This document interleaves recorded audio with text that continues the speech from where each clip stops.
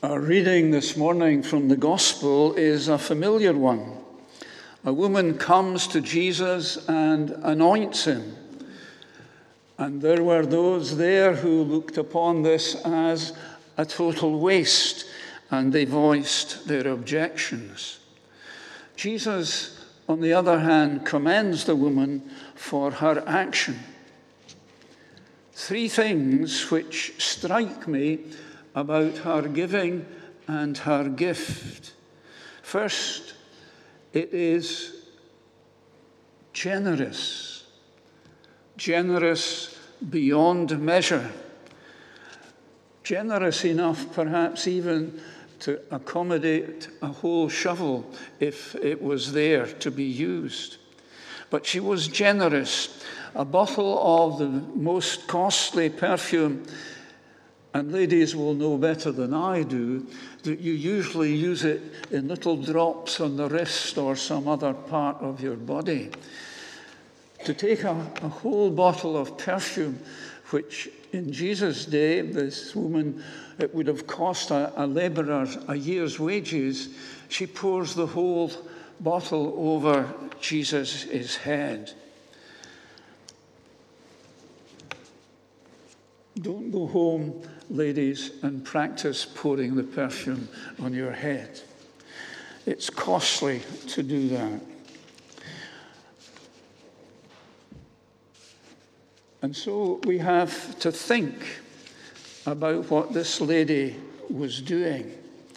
Not only was her gift generous, it was also personal. The woman came to Jesus alone.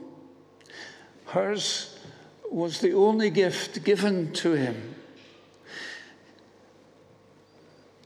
Allied to that generosity was a sense of kindness, almost a sense of devotion, almost, you might say, a sense of love.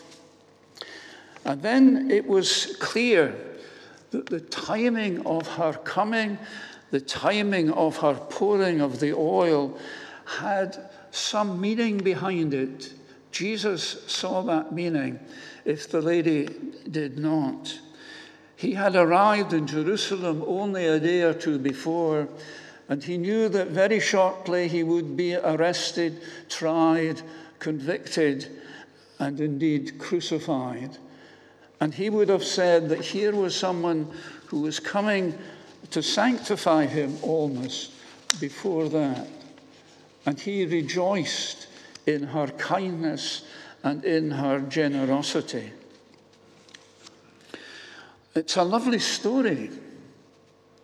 It's a lovely story, and it tells the importance of giving generously and with kindness and with an understanding of the message that it conveys to those who might witness it or hear about it. Jesus received her gift with grace and with gladness. Dr. William Barclay, the great Scottish biblical scholar, preacher, and theologian, records the story of a very, very famous academic that he shared life with in the University of Glasgow.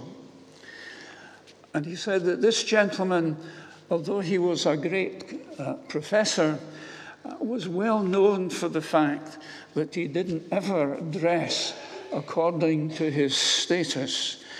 No suit, no white shirt, no tie, something much more simple and common was enough for him.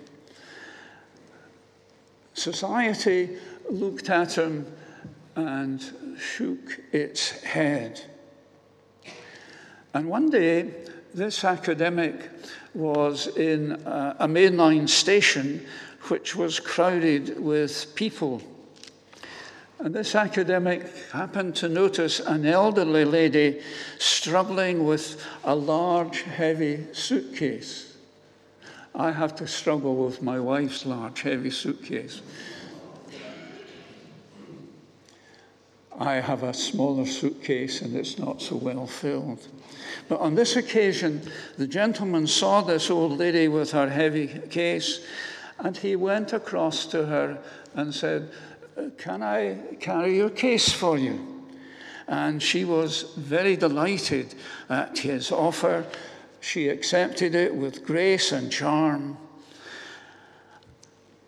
And when this academic had placed her case in the carriage to which she was going, she held out her hand and said, "Son, this is for yourself."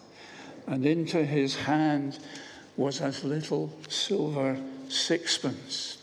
Some of you are like me, old enough to remember what silver sixpences looked like. She was glad of his help. Sixpence was absolutely nothing to the professor, but he received her tip with thanks and the touching of his forelock. I'm not sure how many gentlemen now do that when they meet a lady. If I meet you and I don't do it, tell me. You said. He touched his forelock.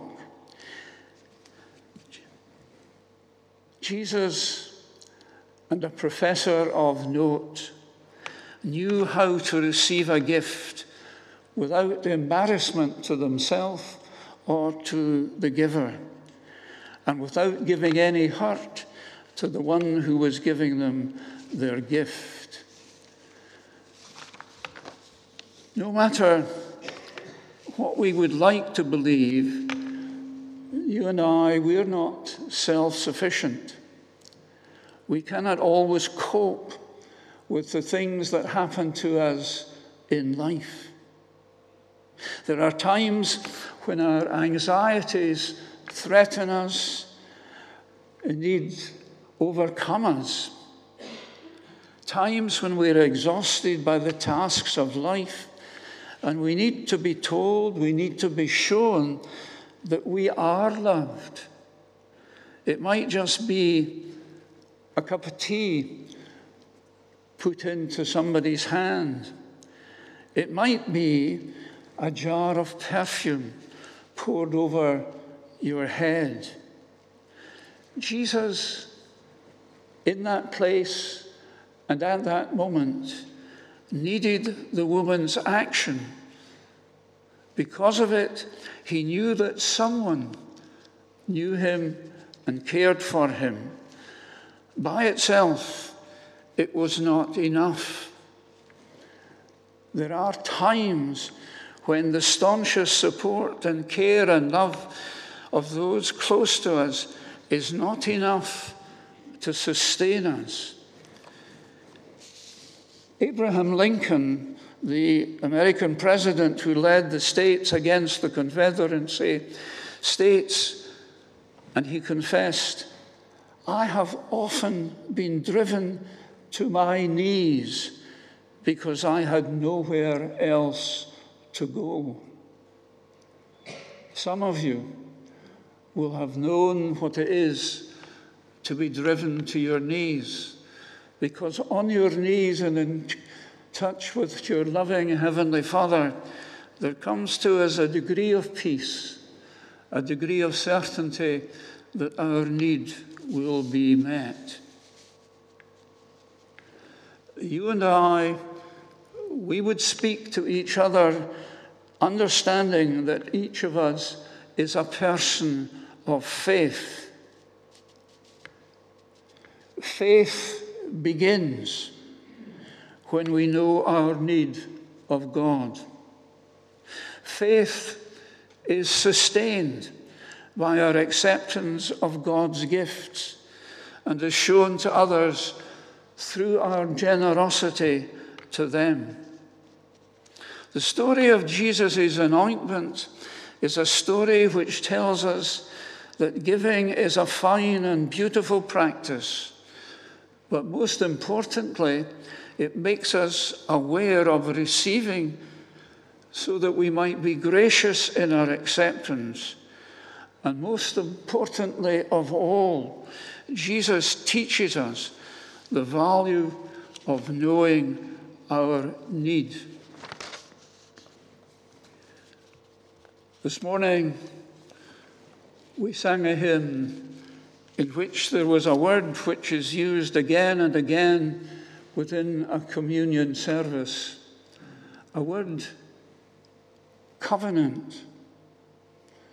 God so loves us that he makes a covenant with us, that we will be sustained by him, that we will know his love through people, through our being on our knees, that we will know that there comes a moment when we will be called into his kingdom to be with our risen Lord. And so as you come to this table, come knowing that here is a gift for you beyond price. Receive it graciously. Take from it strength and a sense that you are loved, not just by those around you, but your Creator, your Heavenly Father. And in your dealing with other people, you may not please use a teaspoon. I don't even ask you to use a shovel, which might be too heavy for you. But give, and not to count the cost, for Jesus' sake. May God bless to us the preaching of his word.